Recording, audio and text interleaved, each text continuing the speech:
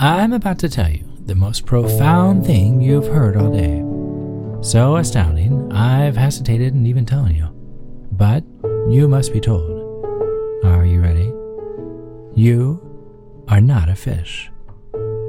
That was a lot to drop in your lap, so I'll give you a moment, but you're not a fish.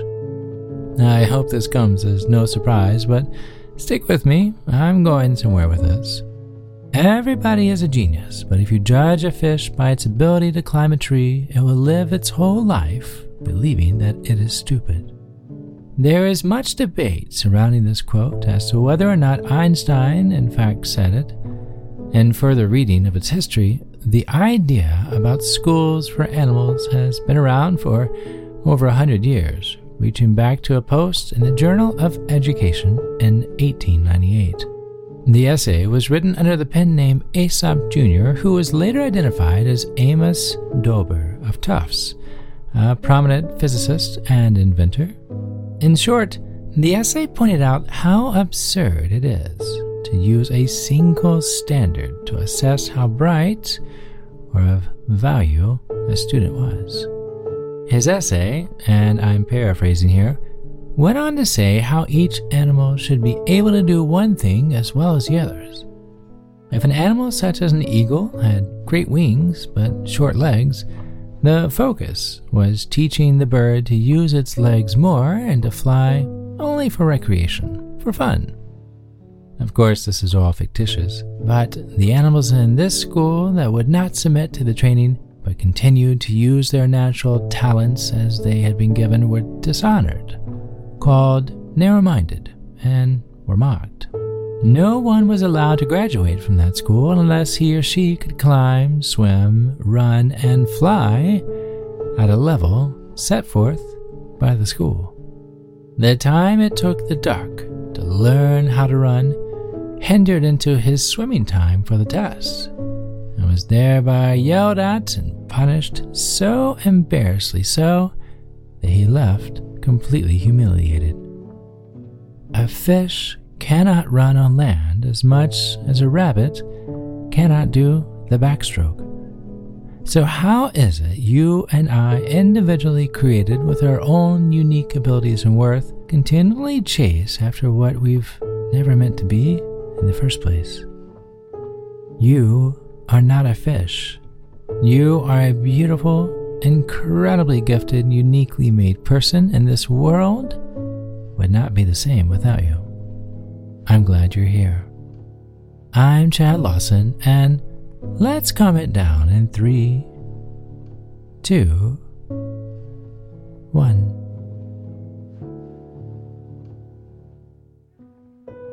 Imagine what that fish in school felt like.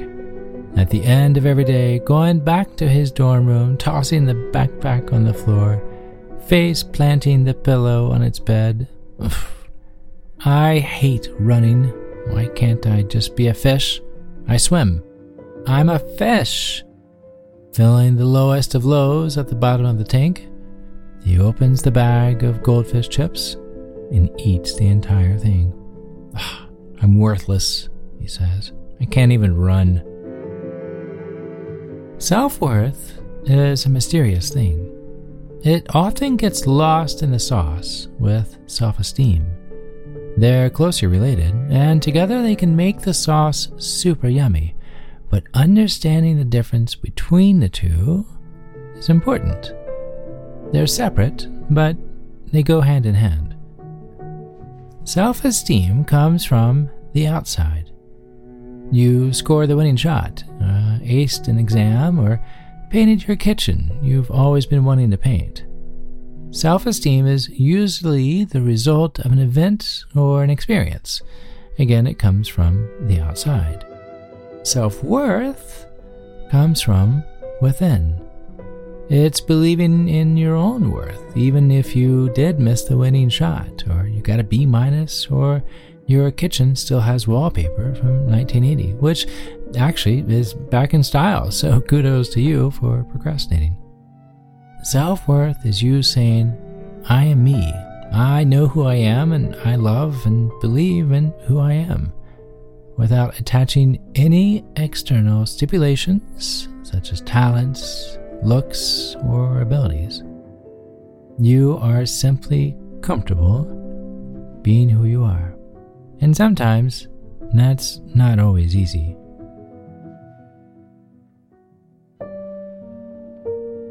In The Rating Game, episode 9 of Calm It Down podcast, I talk about the pitfalls of rating ourselves to others and how it stops you from the life potential you have. But a listener wrote in asking if I would speak more on self-worth and how to be at peace with who you are as a person. One of the first ways of doing this is by understanding that externals such as things, relationships, careers, or even your appearance, these are not measures of self-worth. Your career may be an identity you hold to, but it does not dictate your worth as a person. Your talents and achievements from that career may motivate you to further your pursuits, but that is self-esteem, not worth. Again, self-esteem being what you do, self-worth being who you are. Imagine a surgeon and a restaurant waiter standing next to each other in everyday clothes. Is one better person than the other? No, not at all. Had you seen the surgeon in scrubs and a waiter with an apron, then we tend to judge which of the two is best, but without the label, without the identifier, a person is a person.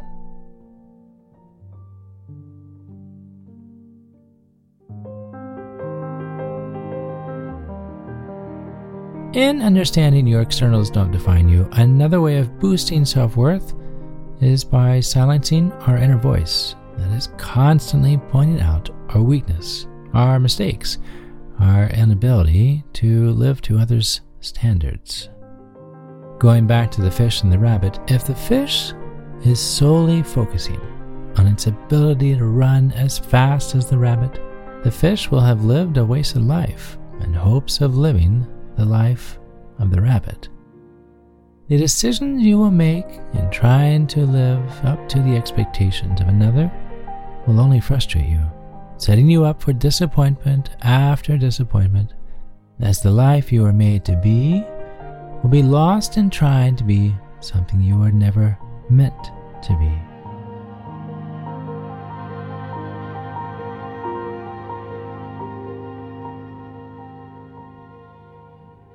Rather than comparing your worth by others' standards, take the time to write out your own. What you know to be your loves, your passions, your interests, what feeds you internally and emotionally. A fish was born to swim, to grace the current with ease as it moves effortlessly.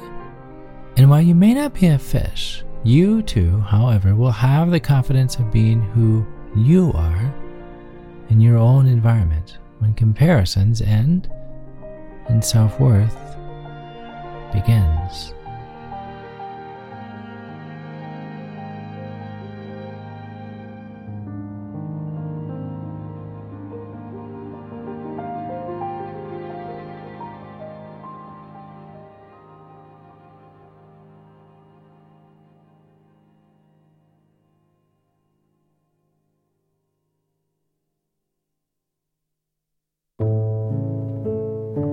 To find more episodes of Calm It Down, hear the musical playlist from today's episode, or simply wanting to know where to send chocolate chip cookies, visit calmitdownpodcast.com.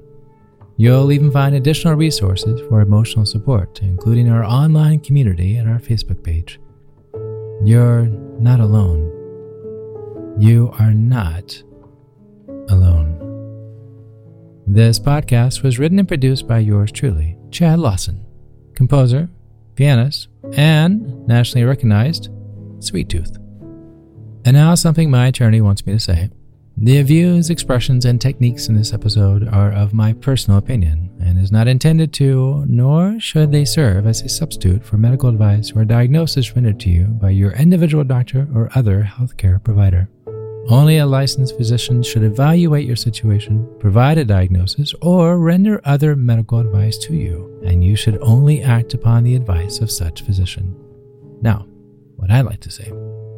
I am an extreme empath by nature, but my profession is that of a composer and pianist, not a licensed therapist or physician. I hear from thousands of listeners how my music has helped them through various stages of emotional needs, and I simply want to offer this and future podcasts in aiding those needs.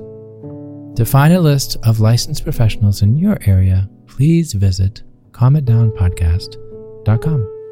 And finally, if you've enjoyed today's episode, please leave a review.